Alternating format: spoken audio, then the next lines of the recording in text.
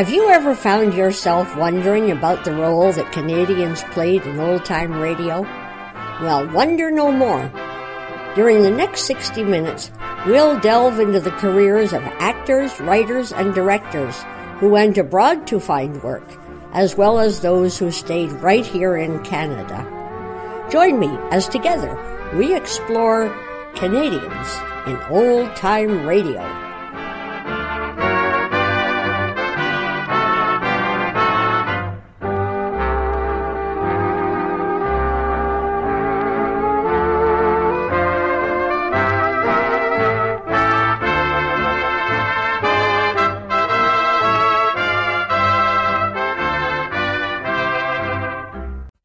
Hello there, and welcome once again to Canadians in Old-Time Radio.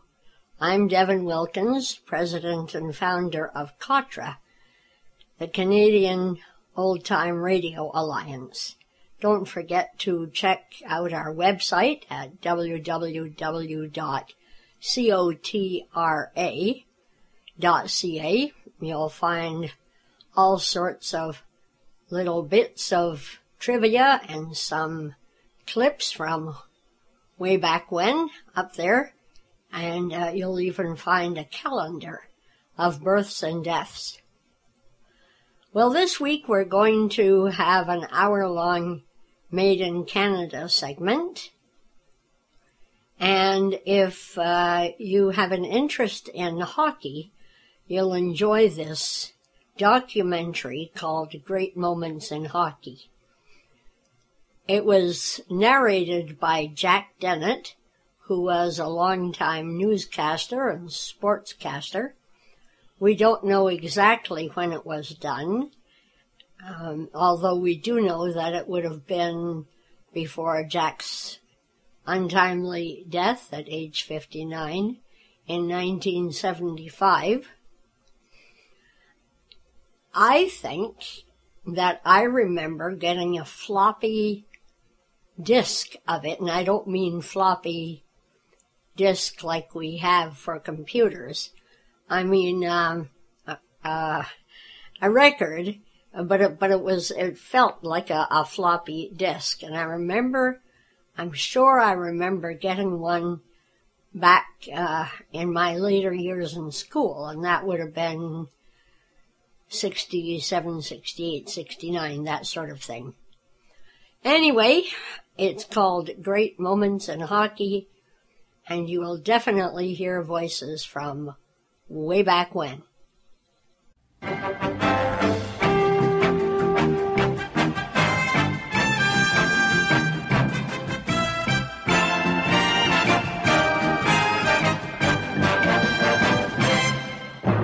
This music is the prelude, the introduction, and it signals the start of the longest-running and most listened-to program in the history of broadcasting, Hockey Night in Canada. This is the story of that program, of the man who started it all, and how it became a tradition and part of our heritage and culture. It's also the story of a love affair between a country and a game, the game of hockey. These are today's voices on Hockey Night in Canada. Bill Hewitt in Toronto. Martin moves up the center ice. A pass Armstrong. Armstrong rolled it through. A pass right in front of the net. Stop. He scores! Stop! Has scored for the Leafs. Stop! Danny Gallivan in Montreal. Moore goes to the corner. He digs it out. Gives it to Beliveau. He sidesteps the check. Over to Richard. Right in front of the net. He shoots. He scores! Jim Robson in Vancouver. He gets the puck. Third in front. Taymon shoots. He scores! Familiar voices describing Canada's favorite game. Voices heard regularly on Canada's #1 television show, Hockey Night in Canada. Of all the hockey voices, one stands alone, a voice that has thrilled millions for almost half a century. Hello, Canada and hockey fans of the United States and Newfoundland, and an extra big hello to Canadian servicemen overseas. Foster Hewitt, the voice of hockey. For almost 50 years, Foster's been describing the excitement of the game. It's a record unparalleled in all the annals of broadcasting. Early day hockey happenings fascinated Canadians. Even the Governor-General of Canada, Lord Stanley of Preston, the son of the Earl of Derby, was an enthusiast. In 1893, he donated the Stanley Cup at a cost of £10 for annual presentation to the amateur hockey champions of Canada. Since 1910, the famous cup has been competed for exclusively by professional teams, and much of Canadian hockey history revolves around the highly prized trophy. In 1910, the National Hockey Association was formed, the forerunner to the NHL. The seventh man or rover was disappearing from the game, and players began wearing numerals on their sweaters for identification purposes. Arenas in Vancouver and Victoria installed artificial ice in 1912, and one of the odd rules of play prohibited a player from falling to the ice to block a shot, and if caught doing so, he was subjected to a $2 fine. In November of 1917, NHA franchise holders settled on a unique method for dealing with the owner of a Toronto team, a chap they considered troublesome. At a meeting in Montreal, they simply formed a new league, which they called the National Hockey League. A Toronto franchise was awarded, but it went to a more congenial partner. Only one sports reporter was at that meeting. He was Elmer Ferguson, then a cub reporter for the Montreal Herald. Later, on Hockey Night in Canada, Elmer Ferguson would become as famous as the players he wrote about. I covered that meeting just as I covered hockey since 1902, covered it for my newspaper. The Quebec franchise was transferred to the Toronto Arenas, and the Toronto Arenas promptly won the league title in the playoff with Canadians, went on to win the Stanley Cup.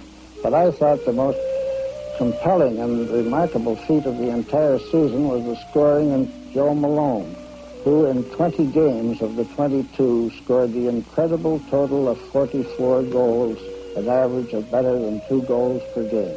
In March of 1923, Foster was a cub reporter on the Toronto Star. He was 19 years old and eager to please his employers.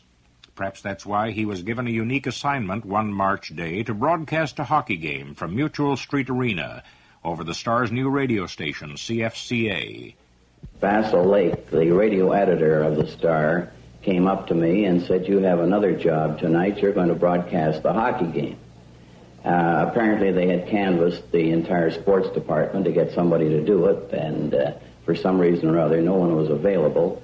So I was the only one left, and I didn't know enough to turn it down at the time, which I was rather fortunate I didn't. So I just went over there and did the game. And unfortunately for me, it went 30 minutes overtime. Speaking into a telephone, virtually unprepared and highly nervous, Foster hesitantly called the play between two senior hockey clubs, Toronto Parkdale and Kitchener. Here we are at Mutual Street Arena for our first broadcast ever on CFCA. I hope you're hearing us, as we had lots of trouble here with the line. Over 8,000 are here to see the Kitchener and Parkdale Canoe Club teams fight it out to decide who will take on the Toronto Granites in the Eastern Canada Final and go west to play for the Allen Cup. Someone once said a cautious young man will plan his career. A lucky young man will walk right into one. Well, on that night in 1923, Foster Hewitt walked right into one of the most successful, exciting, and rewarding careers any Canadian ever had. One of the few men to remember his first broadcast is Frank Selke Sr. Right to my left was Foster encased in a little glass cupola, something like a telephone booth would be now, but it was glass on 4 sides. And because he thought that the crowd noises should not be included in the broadcast, he had the door closed, and he was as hot as anybody could be. His sweat was pouring down. And from there on, he became the voice of hockey. In Ottawa on July 1st, 1927, Canadians heard the first network broadcast. The bells in the Peace Tower were heard for the first time from coast to coast.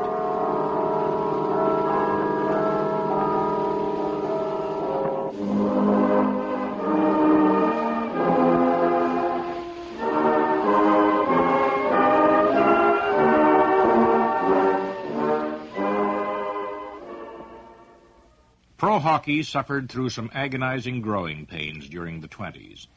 In 1925, the Hamilton team transferred to New York, where they became the Americans. A year earlier, the Boston Bruins had become the first American team to enter the NHL. In 1926, the NHL embraced 10 cities and played in 2 divisions. The schedule jumped from 24 games to 44 games. Forward passing was allowed in all 3 zones. There was one odd training order from Lester Patrick. He insisted his players drink a glass of hot water each morning, whether they needed it or not. There were no sad songs for Conn Smythe. Smythe, dismissed as manager-coach of the Rangers before he'd had a chance to prove himself, returned to Toronto and bought the Toronto St. Pat's franchise. Smythe was a battler. He had courage, and he had a vision of Toronto as the hockey capital of North America. One of his first decisions was to change the name of his team from St. Pat's to Maple Leafs. Any time we want a line held, any time we want a place taken, or any time we want a place retaken, we have the Canadians because we know they're going to do it. We call them the Canadoos. And the insignia we had was a maple leaf. And that's what I thought when we came back. We used to see all the units. They had the maple leaf somewhere on them. We thought that would be a great team and a great bunch of soldiers behind them. Smythe was convinced hockey couldn't fail. So convinced that he unveiled plans for a mammoth new ice palace. It would be a new home for his Leafs, the finest building of its kind in the world. Despite the crash on Wall Street, despite that period called the Great Depression, Smythe went stubbornly ahead with the construction of his hockey rink. Some called it Smythe's folly. They said he'd never fill the place. And one of the Leaf players, King Clancy, was among the skeptical. When we came in here to the Gardens, it was like coming into a palace. I know over in the Mutual Street Arena you had a rough time taking a shower because you didn't know whether you were going to get hot water or cold water. And this was something to behold, a beautiful place. The seats and the massive structure, the number of seats that we had here. It looked like 3 times what we had over in the Mutual Street Arena. And I used to say to the fellas, where are they going to get the people to fill this thing? Fill it they did. And on opening night, November 12th, 1931, a Capacity House witnessed the Leafs open the Gardens by bowing to Chicago. The game was historic for another reason. It marked the beginning of a new radio program, one that would become a Saturday night institution. Foster introduced the dignitaries at ice level, then made his first official trip to the gondola to call the play. It was the debut of Hockey Night in Canada. Well, we're all set now. All the opening ceremonies are over. Mr. Bickle has already given the long speech that has had the crowd on edge. And Primo, Jackson, and Conacher are skating out there all ready to go for this historic event where the NHL is starting in Maple Leaf Gardens.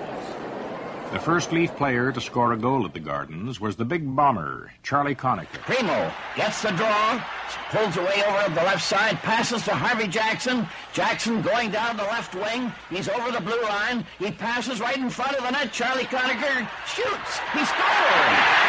That's the tying goal. The Hawks won the game, but Leaf fans were delighted with the new arena. They praised the kid line, and everyone from the patients at Christie Street Hospital to the kids in Cabbagetown talked about the broadcast.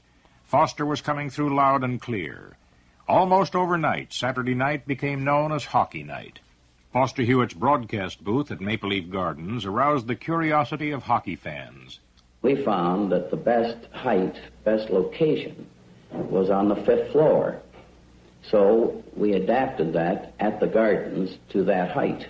And that's how we ended up on the top part of the main beams at the Gardens. Of course, they called it the gondola because an advertising man suggested that it was like the gondola of an airship. The first time I ever went out, I went out on my hands and knees. From the gondola, Foster introduced the hockey broadcasts. His famous greeting, "Hello, Canada and hockey fans of the United States and Newfoundland," was a signal for all activity to cease across the country. In Montreal, Foster's counterpart was Charlie Harwood, who looks back fondly on those unpredictable broadcasts from the Forum. These were very interesting first years, very unsophisticated. I call them the haywire days of broadcasting because we sat right over the south entrance of the Forum, St. Catherine Street entrance, and we were surrounded by the crowd, really, so low down that anybody who came down the ice had a great opportunity to knock her head off with a puck.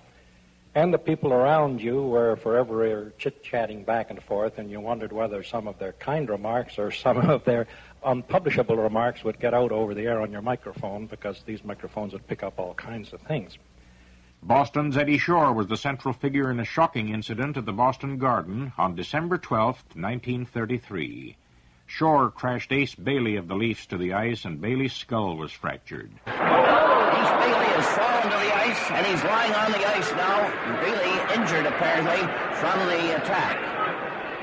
Ace Bailey. Shore was in behind our blue line. He was offside, so he had to get out before the play got down there. So, as I am told, on the way out, Shore knocked my feet out from underneath me with his stick. And the result was the head hit the ice first, and she split on both sides. King Clancy, who was on the ice at the time, had a slightly different version. As I remember that night in Boston, when Bailey was so badly hurt, it was just in the heat of the game. He was coming from behind Bailey and put his knee in behind Bailey and his elbow on his forehead, and he turned him upside down. Bailey, of course, got a severe concussion, and, of course, it put Ace out for the rest of his days. He never played another hockey game. But I'm sure that Shore didn't mean to hurt Bailey. He meant to hit Bailey, there's no question about this, and give him a good knock. But I know that the intention wasn't to hurt Bailey. Fortunately, Bailey recovered from his injury, but he never played hockey again. Several weeks later, at Maple Leaf Gardens, an Ace Bailey benefit night was held, and it turned out to be the forerunner to the annual NHL All-Star Game. Bailey was there, of course, and so was Eddie Shore. For a few moments, it looked as though the crowd might turn against Shore. Some of them came well prepared. The fans were there, loaded with cans and bolts and everything to take some action against Mr. Shore. But that meeting on the ice of Shore and I shaking hands and possibly putting my arms around him, that settled the crowd down to, well, everything is all right. I never had any grudge against him. That could have happened to anybody. Well, we've just introduced all the stars on the ice at Maple Leaf Gardens. The Gardens is really tense, as this is the moment when Shore is to meet Bailey. Shore is over there on the left. He starts moving over to the microphone. The crowd are beginning to react. There's a tremendous roar from the crowd as the two meet, and Bailey puts his arm around Shore, and everything is fine. The crowd are really enjoying this reunion after a terrible incident that happened in Boston. In 1935, the kid line of the Leafs finished 1-2-3 atop the Canadian Division scoring race. At times, they were almost unstoppable. Primo gets the draw right off the bat from Boucher and moves over onto the left wing. He's skating down there. Jackson fails to follow up, and Conacher is moving over onto the right side. A year later, a playoff game at the Forum produced the longest overtime game in hockey history. The Detroit Red Wings met the Maroons in a game that ended at 2:25 in the morning when Mud Bruneteau, participating in his first playoff game, scored the winner. The Red Wings move up towards the Montreal line. Het Kilray takes the puck, shifts to the left. Alan Shields trying to head him off. Kilray loses control of the puck. It dribbles over towards Mud Bruneteau, who comes tearing in. Bruneteau takes a whack at it. He scores! Foster remembers the 30s at a time when there were many great lines. In those days, we talked of lines. There are always three top-notch hockey players on one line. Now we have a hard time having one. In other words, it's an individual now, like Bobby Hull or Mahovlich or whoever you want to pick on in this league, and they're very limited.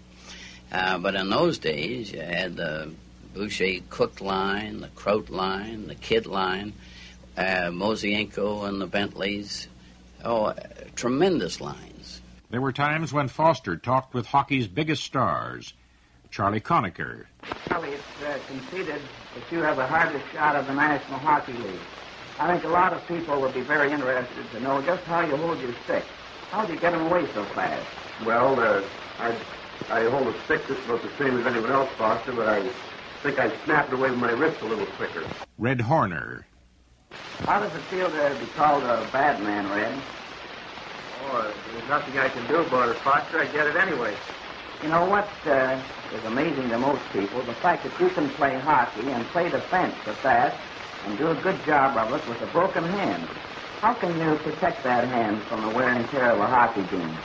Well, Dr. Rush has fixed up a cast, a plaster Paris cast for me, Foster. It reaches from my elbow down to my knuckles. It only allows me to grip the stick between my thumb and the cast, but proves out quite satisfactory. Dick Irvin. How about you, Dick? Dick, you've coached the Chicago Blackhawks and the Toronto Maple Leafs for 2 years. You certainly know your hockey players. And what do you consider, which is the best team, the Toronto Maple Leafs of last year or this year's edition? Well, I think this year's team is about the gamest bunch of athletes I ever had any connection with. Owing to so many injuries, the boys are putting up a wonderful battle. Lester Patrick. Say, Lester, how is hockey going over in the United States? Well, Foster, I tell you, it's remarkable the way the game of hockey has been accepted into the hearts of the great American centers. And I honestly believe that its possibilities have merely been scratched. Well, certainly the Rangers have increased the popularity of the game in New York. How would you really rate the Rangers of this year with other years? Well, in my opinion, the Ranger team of 1932-33 is the most crowd-pleasing, colorful, and polished machine it's ever been my pleasure to handle. That's quite a trip. I guess I'll see Ching Johnson now. Yes, Ching just around the corner. Ching Johnson. Ching, what's the hardest series you've been in the playoffs? Well, I think the series of 1928 with the Montreal Maroons, the hardest series I've ever in. Certainly a veteran. I believe you've been picked on the All-Star team for 3 years, is it? Which city would you sooner play in? Well, I think I'd rather play in Montreal than any city. Where are those Cooks? What's to find them? The Cook brothers. They're back here in the corner. You two Cooks go together. You know, it's amazing to hockey fans how you can work together the way you do. How do you really do it? Well, we get along pretty well together, being brothers. We played together for 11 years. 6 years before we came to the New York Rangers, and since then, we've got along wonderfully well. Bill, surely you have a few hints to the younger hockey players. You know how you drill them in there and have led the league so many times. Couldn't you give the youngsters just a few tips how to put them in there? Well, the only thing I can say to the youngsters coming up is to put the puck to the goaltender.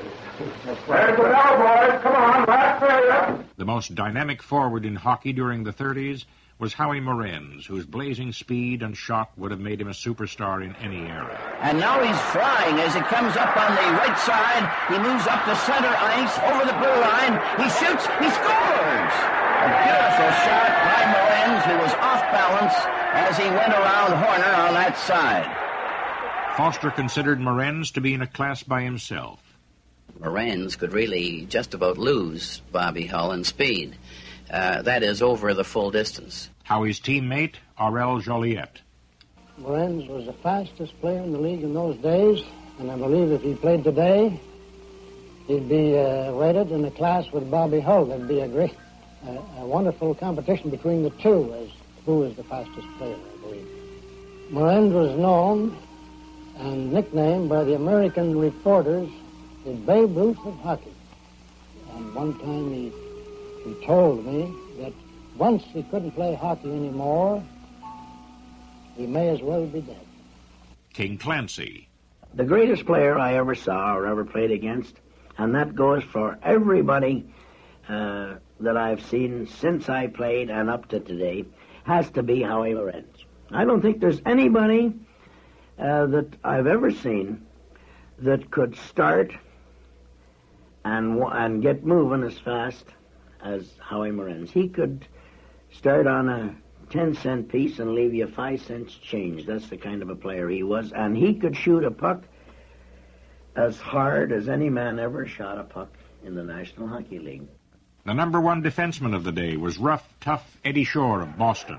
The puck is in the Boston zone. Eddie Shore moves over from the corner after Clapper had cleared the puck to him. Now Shore starts lumbering up the ice, skating over onto the right wing, up to center ice, moving in close. Clancy moves over to cut him off, but Shore has it, and the puck is right in front of the net. He shoots, he scores! Shore had no chance on that one as Shore just bowled his way right through. Eddie Shore, I don't think there's ever been a more colorful villain in hockey, and he was the darling of Boston. Every place else he went, they wanted to crucify him. So he had all the color, he had everything that you could think of. Clancy, too, has a vivid memory of the Bruin great. He roughed me up here and there, hit me with body checks, cross checks. I will say that he never used a butt end on me, but he fouled me as many times as I fouled him. And as I say right today, he's a real good friend of mine. In the spring of 1942, the Maple Leafs completed the greatest comeback in Stanley Cup play. After losing the first 3 games in the finals to Detroit, the Leafs roared back with 4 straight victories. Veteran Sweeney Shriner paced the Leafs with 2 goals in their 3-1 final game win. If one game stands out in Shriner's memory, it was that one. I scored the tying goal. Detroit went ahead 1-0, and I tied it up, make it 1-1. And Pete Langell got the winning goal, and I got the clincher. I got 2 out of the 3 that night. We beat them 3-1. Bob Golden, then a young Leaf defenseman, was thrilled beyond words. We started off rather poorly. Detroit got the first goal, I remember, and then Dave Shriner tied it up, and in the second period, Pete Langell scored the winner, and I can still see it going in the net past Johnny Mowers, who was miles out of his net making a save on Shriner. And then Shriner got the clincher late in the third period, and people say, how can you remember that far back? But things like that I don't think you ever forget. Right after the game, Leaf captain Sil Apps was interviewed by Hot Stove League members. The Detroit Red Wings are really a hockey club, and Davey Sweeney Shriner came through in the third period for us and won the game in the championship for us, but just the same, I'd like to give the Detroit team a great deal of credit. They're really playing hockey. The late Dick Irvin, who had an outstanding reputation as a hockey coach, was lured to Montreal in 1940.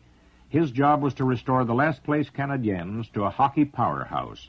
It wasn't long before Irvin made a move that impressed hockey people everywhere, particularly in Montreal. Frank Selke recalls that event. Dick's most important act as coach of the Canadiens was to form the punch line consisting of Elmer Luck at center, Tove Lake at left wing, and Maurice Richard at right wing. They were, first of all, the greatest scoring line in the game, and many of them think they're the best line ever. Chicago boasted that their line of Bill Mosienko and the Bentley brothers was every bit the equal of the punch line. Hemgren intercepts, clears to Max Bentley. He's right in close. He shoots. He scores! A Leaf rookie named Gus Bodner was jittery before stepping on the ice to face the Rangers in October of 1943. But in 15 seconds, his name was in the record book. And Bodner races in fast. He gets a shot from the side. It bounces back to him off the collie. He drives it right back. He shoots. He scores! The fastest goal by a rookie. A year later, Rocket Richard went on a goal-scoring spree. Blake recovers the puck, clears it ahead to Maurice Richard, who's in flight. Richard goes skating down the left side. He cuts over onto the right wing. He moves in close. He shoots. He scores! The Rockets' 45th goal erased the record of 44 set by old-timer Joe Malone, who scored his in just 22 games. And the Rockets' 50th came against Boston in the last game of the season. Crosses the blue line, clears out in front. Locke gets that puck. He passes over the right side. Richard sweeps in fast. He shoots. He scores! An unbelievable feat. 50 goals in 50 games. In the playoffs of 1944, Rocket Richard stole the show again. As Montreal beat Toronto 5-1 in the second game of the semifinals, Richard scored all 5 goals in the Montreal romp. Moves in on the left side. He clears across to Tove Lake. Maurice Richard is carrying in fast on the right wing. He picks up the puck. He's right in close. He scores! During one winter, Foster Hewitt stepped back from his microphone one night and gave way to a young successor. Son Bill was given a chance to follow in father's footsteps, and the Leafs' young Canada night became a tradition. Give him to Jackson. Again, he's coming in with Davidson. He's coming in the goal. The hill, he shoots. Oh, hit the goal post. Abs hit the goal post. Same thing by Collier on the left side. On September 6th, 1946, Clarence Campbell, then 41, a former NHL referee and Rhodes Scholar with a distinguished war record, succeeded Red Dutton as president of the NHL. Players drifted back from wartime service, and prior to the start of one season, Lester Patrick said he planned to alternate 2 goaltenders in New York. Few thought the idea would someday become the rule rather than the exception. Dick Irvin, one of the game's great coaches, died of cancer in May of 1957. Soon after, the Rocket scored his 500th goal, and his former coach was uppermost in his thoughts. A few weeks before he died, I went to see him in the hospital, and he told me, hurry up to score that 500 goal before I die. He never saw it. That's why that night, when we played against Chicago, and I scored my 500 goal, my thoughts went to the one and only Dick Irvin. Years earlier, in 1937, the hockey world was stunned to learn that Howie Morenz, hospitalized with a broken leg, died suddenly of a heart attack. 2 days later, over 25,000 fans filed slowly past his coffin placed at center ice in the Montreal Forum. Elmer Ferguson was among the mourners. The people came from all over for the funeral itself. Of course, that was a most impressive service in there. Howie was a very grand person. Personally, there wasn't a nicer guy in hockey who never did anything to hurt anybody. With expansion of the NHL came shocking news from Minnesota in January of 1968. Bill Masterton, a 29-year-old forward, died of a fractured skull after colliding with a rival player in a game against Oakland. It was the first hockey death in NHL play since the league was formed in 1917. Frank Selke Jr., then president of the Oakland Club, was a witness to the fatality. It was a very innocent-type play, the kind of thing that happens a dozen times in a game. Ron Harris, the Seals' right winger, came across to cut Masterton off, and he hit him solidly from in front. The check knocked Bill backwards, off balance, and when he fell, he struck the back of his head on the ice. He was knocked out and never did regain consciousness. The real tragedy of the accident was that only a game or two before, Bill had stopped wearing a helmet. After a so-so rookie season in which he scored a mere 7 goals, Gordie Howe showed signs of maturing into a big leaguer with loads of ability. Howe's boss, Jack Adams, was well aware of his young star's potential. He's a big fellow. His reflexes are great. He loves the game. He could play a couple other positions. He's just one of those great athletes. The 40s closed out with tempers igniting at every turn. Conn Smythe snapped at his goalie Turk Broda, "We're not running a fat man's club," and ordered the netminder to shed 7 pounds. 3 Montreal players were arrested for fighting with fans in Chicago. Clarence Campbell imposed a $1,000 fine on Montreal's Ken Reardon after Reardon declared he would see that New York's Cal Gardner would receive 14 stitches in the mouth. Some of Reardon's mail was sent care of the penalty box, Montreal Forum. Gordie Howe was seriously injured in a game with Toronto. Howe was involved in a play with Leaf captain Ted Kennedy. Howe is moving over from the other wing. He's right close. They jam together. Howe seemed to miss him as he tried to crash him into the boards. And Howe is injured and is lying on the ice, apparently hitting his head on the board. A few months later, Howe was back patrolling right wing and scoring a key goal in the All-Star game. Passing back to Ted Lindsay. Lindsay passes up from the backboards to Gordie Howe, who scores on Charlie Rayner of the New York Rangers.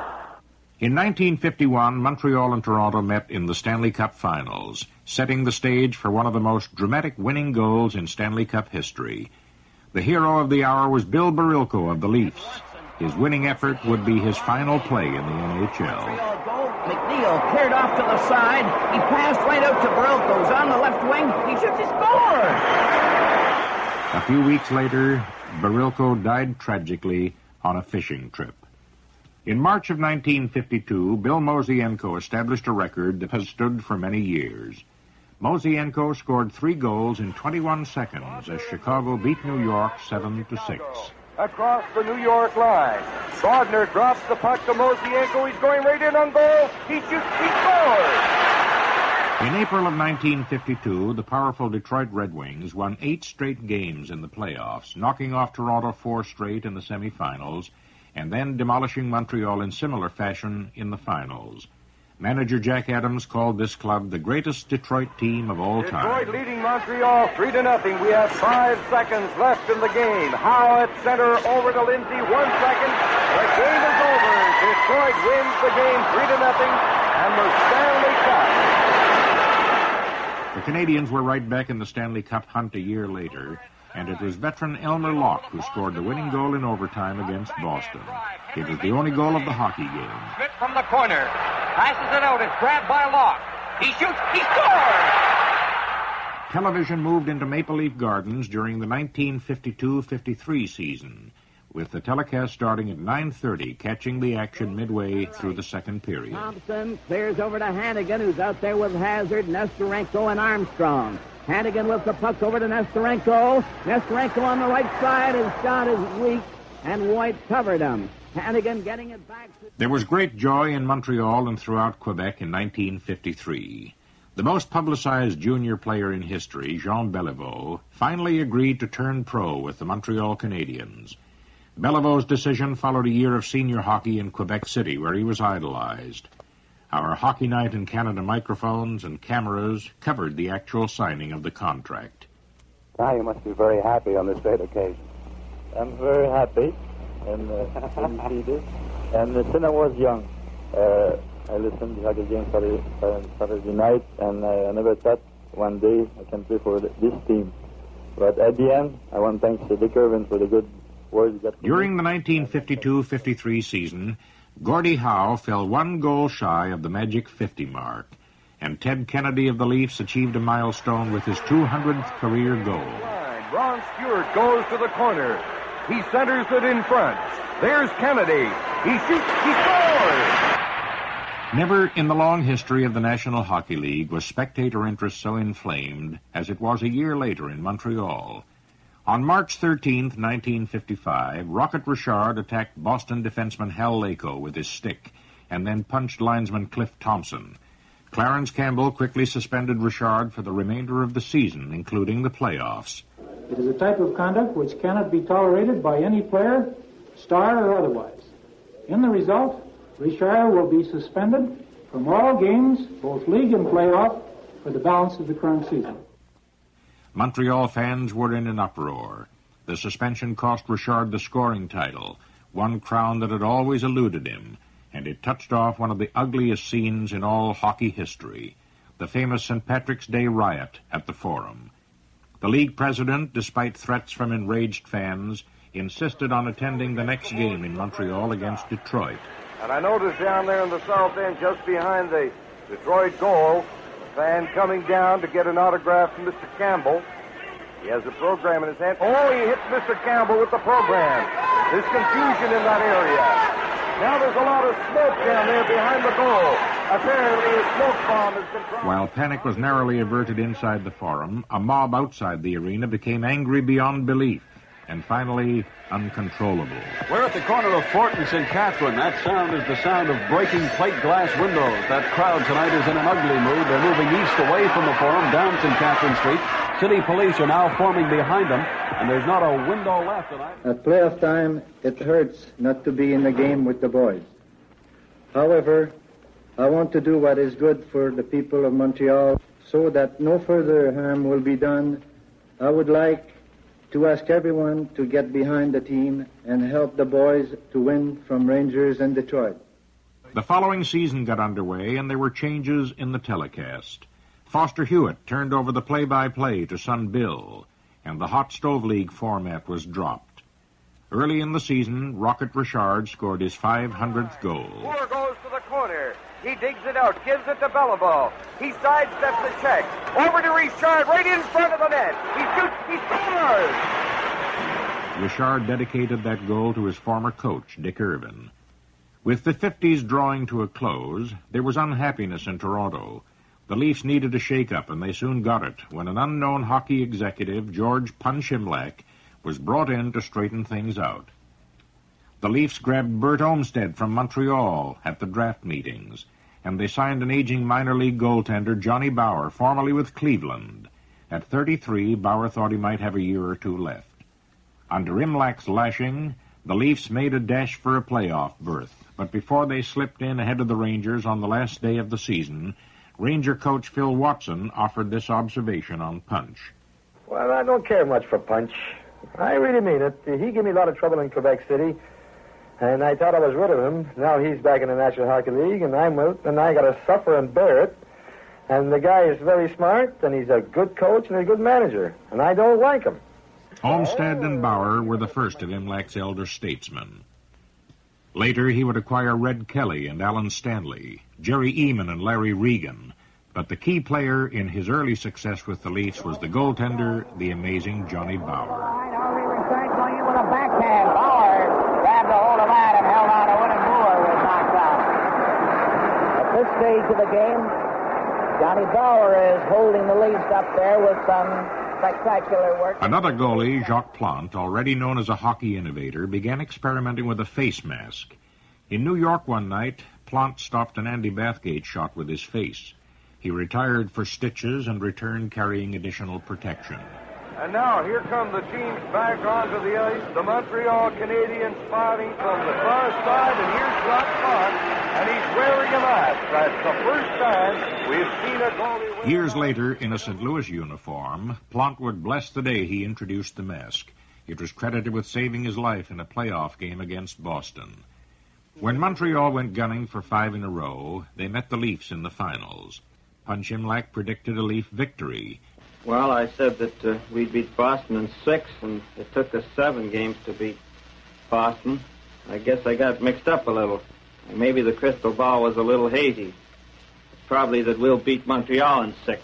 And Blake answered, I won't make any predictions. We'll play the best we can. Anyway, predictions are for gypsies. It was in this series that the Rocket scored his final goal. Took a whack at it. Maurice Richard right in front of him. Maurice Richard finally came through there with a beautiful goal, and he has that puck as a souvenir and is taken over to the bench. Age and injuries were catching up to Rocket Richard, and after the Canadiens swept to their 5th straight Stanley Cup in the spring of 1960, the Rocket decided he'd had enough. The last year when I went to training camp, I was about 15, 20 pounds overweight, and it was kind of hard to play with kids like Henry, my brother, and Dickie Moore that were 15 years and younger than I was, and I was getting scared of getting booed out of their form. According to many hockey experts, those Montreal teams from 1955 through 1960 were the greatest teams ever assembled. And in 1960, Montreal duplicated the Detroit sweep of 1952. The Canadiens won 8 straight playoff games, eliminating first Chicago and then Toronto. Montreal 4, Toronto nothing, and the Montreal Canadiens win the Stanley Cup for the 5th consecutive year. The applause in Detroit in 1960 was reserved for Gordie Howe. Assist by Gordie Howe, the 1,092nd point of his career, and he eclipses the previous record held by Rocket Richard. In August of 1961, hockey officials from all over North America gathered in Toronto for the official opening ceremonies of the Hockey Hall of Fame. Clarence Campbell officiated, and even the Prime Minister showed up. And I declare officially open this Hockey Hall of Fame. One man elected to the Hall of Fame never played the game professionally, never refereed, never owned a team. He talked his way in. Frank Selke explains the selection of Foster Hewitt. Normally, we don't have a place in the Hall of Fame for broadcasters, television people, sports writers, no matter how worthy they might be in their own profession. So Foster could only get in one way, and that was his tremendous contribution to the game of hockey. He rates as a builder. Foster was moved almost beyond words. The effect was kind of overwhelming. the first thing I knew, I could feel a few tears starting to show, and it took me a good 24 hours to get back to normal. Fiery Toe Blake found himself on Clarence Campbell's carpet after he struck Dolph MacArthur, an NHL referee. Blake was fined $2,000 for his display of temper. It is the stiffest fine that a coach or a player has ever had in the National Hockey League. But at the same time, I think I'm very fortunate that I didn't get a suspension attached to it. After all, I know I did something wrong. I went out of my way to do it, and I know the rules. I know everything that's attached to it. I just naturally have myself to blame. That's all there is to it. The game that upset Blake so much was a semifinal thriller between Montreal and Chicago. It went into 3 overtime periods before Murray Balfour scored the winner. The rebound to Nikita at the side of the net. He slides it back to the point to Palat. Here's a screen shot. A scramble in front of the net. He goes to Balfour. He shoots. He scores! The brightest scoring star of the early 60s was Bobby Hull, who tied the record of 50 goals in 1962. Along the board, picked up by Fleming. Fleming passes a quick head foot to Bobby Hull. Bobby Hull shoots. Oh, he scores! Punch Imlach, a shrewd trader and manipulator, guided Toronto to 3 Stanley Cups in a row beginning in 1962. Those were exciting years for all the Leaf fans across the country. When they scored the goal, I thought we had the best of the play, and we were strong enough to come back and tie it up and go ahead, and I thought it was one of our better games here in Chicago. A pass to Armstrong. Armstrong rolled it through. A pass right in front of the net. Dubs. He scores! Dubs! Here's Keon, and Armstrong going in. Here's Keon right in. He scores! In one Stanley Cup game, rugged defenseman Bob Bond scored the winning goal in overtime while playing on a broken ankle. Stopped by Pulford. Back to Bond. Bond shoots. Oh, he scores! And the Toronto Maple Leafs. One of the Leafs' brightest stars was Frank Mahovlich, for whom Jim Norris offered the Leafs a cool $1 million. Well, I was shocked about it all. The morning of the deal, I received a phone call from my dad waking me up in the morning saying that I was sold to Chicago for $1 million, and I had to check with the paper if it was 100,000 or $1 million. I wasn't too sure on the zero. The 60s provided so many big plays and memorable events. There was Gordie Howe's 545th goal, breaking Richard's record. McNeil coming up over the line. A pass to Howe. A shot. Scores! Howe picked the lower corner, and there it is. McNeil from Howe, and Howe has broken the record. Howe had this to say about his record-breaking feat. It came about in a kind of a funny manner. I put it in the short side, I believe, and going in behind the net, I think I tried to react like a kid, which I was at that time, and I threw my hands and jumped in the air, and I took the biggest flop I ever did. So Terry Sawchuk became the all-time shutout king in 1964. Shoots. Sawchuk kicks it out into the corner. Beliveau quickly following into the goal crease. Sawchuk clears that away, and the game is over. Terry Sawchuk has shut out the Canadians. Final score 2-0 for Sawchuk, his 95th career shutout. In 1965, Jean Beliveau scored the cup-winning goal for Montreal against Chicago. And Beliveau became the first winner of the Conn Smythe Trophy, awarded to the most valuable player in the playoffs. Now, it is also a great pleasure for me to present to you for the first time the new Conn Smythe Trophy as the outstanding player in the playoffs. Congratulations. Gordie Howe scored his 600th goal in 1965. To Bergman, over to McKinney. McKinney sidesteps the check. Feeds it over to Howe right in front of the goal. He shoots. He scores for Gordie Howe, the 600th regular season. Bobby Hull set a new single-season goal-scoring record in 1966 by scoring 54 goals. Todd goes to the corner, passes it in front to Hay. He fakes the shot, gets it back to Bobby Hull. There's a tremendous shot by Hull. He scores! And Bobby Hull's 54th goal. The best young hockey player in the world was an Oshawa junior, Bobby Orr, from Parry Sound, who at 15 was a star in the OHA. Ward Cornell interviewed Bobby during a Hockey Night in Canada telecast. Now, what about style of play, Bobby? Have you tried to pattern yourself after anyone particularly in the National Hockey League? I like to follow. I play defense myself, and I like to watch all the defensemen. I like to watch Tim Horton for Toronto, and I really think a lot of Terry Harper in Montreal. Well, that's an interesting decision. In the 1968-69 season, Bobby Hull broke his own record and scored 58 goals. Over to Gordie Howe. He knocked it up to the blue line, intercepted there by Joe Murat. Murat over to Stapleton. Back to Bobby Hull, right in front of the net. Hull shoots. He scores! Bobby Hull scores. Tony Esposito, drafted by Chicago from Montreal, proved that ex-college players could indeed shine in the NHL when he chalked up a record 15 shutouts in 1969-70. Dave Cleon breaks it over the Chicago blue line. He's cutting in the left wing. He shoots. Oh, and Tony Esposito lunges out and grabs that puck and holds it for a face-off. A great save by Tony Esposito. Boston's Phil Esposito topped Bobby Hull's record of 58 goals. Picked up by Kenny Hodge in the corner. Passes back to Ted Green at the blue line. Green tips the fence. Esposito. Phil Esposito shoots. Scores! And that's number 59 for Phil Esposito. Esposito offered this comment on his achievement. There was one thing that I had going for me, and that was the fact that we had an awful lot of games left to play. And I knew sooner or later I was going to be lucky enough to score the 59th goal. But it was a great thrill to score it out there because I felt that the people out there hadn't seen that much hockey. And I thought, well, it'd be great to score it in Boston because of the fans that are my fans.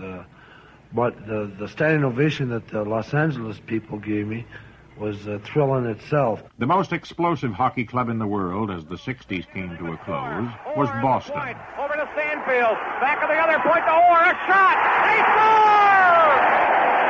score! The Bruins had Orr and Esposito and a dozen other top stars, and they won the Stanley Cup in 1970, whipping St. Louis Blues in straight games in the finals.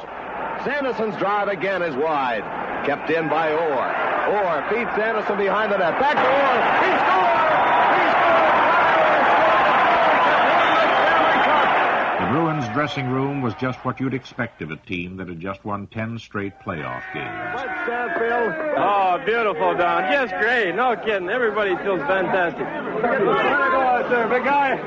Eddie Westfall. I tell you, it's been a long, long time coming for me, and I don't know what else to say. Hey, Eddie Johnston. Terrific. Oh, this is great. Great through my life. Great bunch of guys. I'm not a greater guy could have scored a goal. Swope. Winning coach Harry Sinden stunned everybody right after the series by announcing his plans to retire from hockey. Looking back, Hockey Night in Canada can reflect on the highlights and the sidelights of the 30s, the 40s, the 50s, and the 60s. The man who started it all, Foster Hewitt. Broadcasting has been my life. It's given me the opportunity to travel all over our country and to meet some very wonderful people. I get a kick out of going west every year, visiting small localities. You meet all types, and they speak to you as if they've known you all their lives. This is a real big thrill, and I've enjoyed every minute of it. So that's our story up to now. But as long as hockey is played, no matter where, Hockey Night in Canada will be there, bringing you the spectacle that is hockey, the grandest game of them all.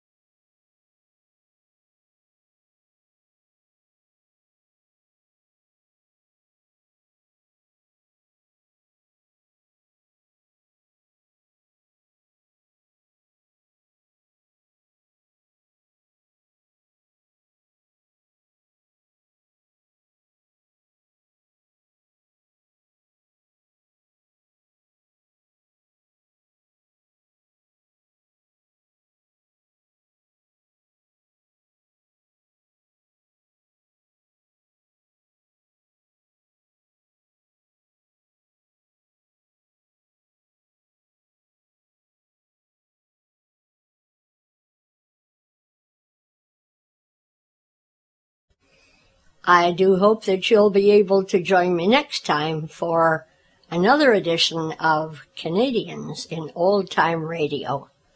Thanks so much for listening. Bye for now.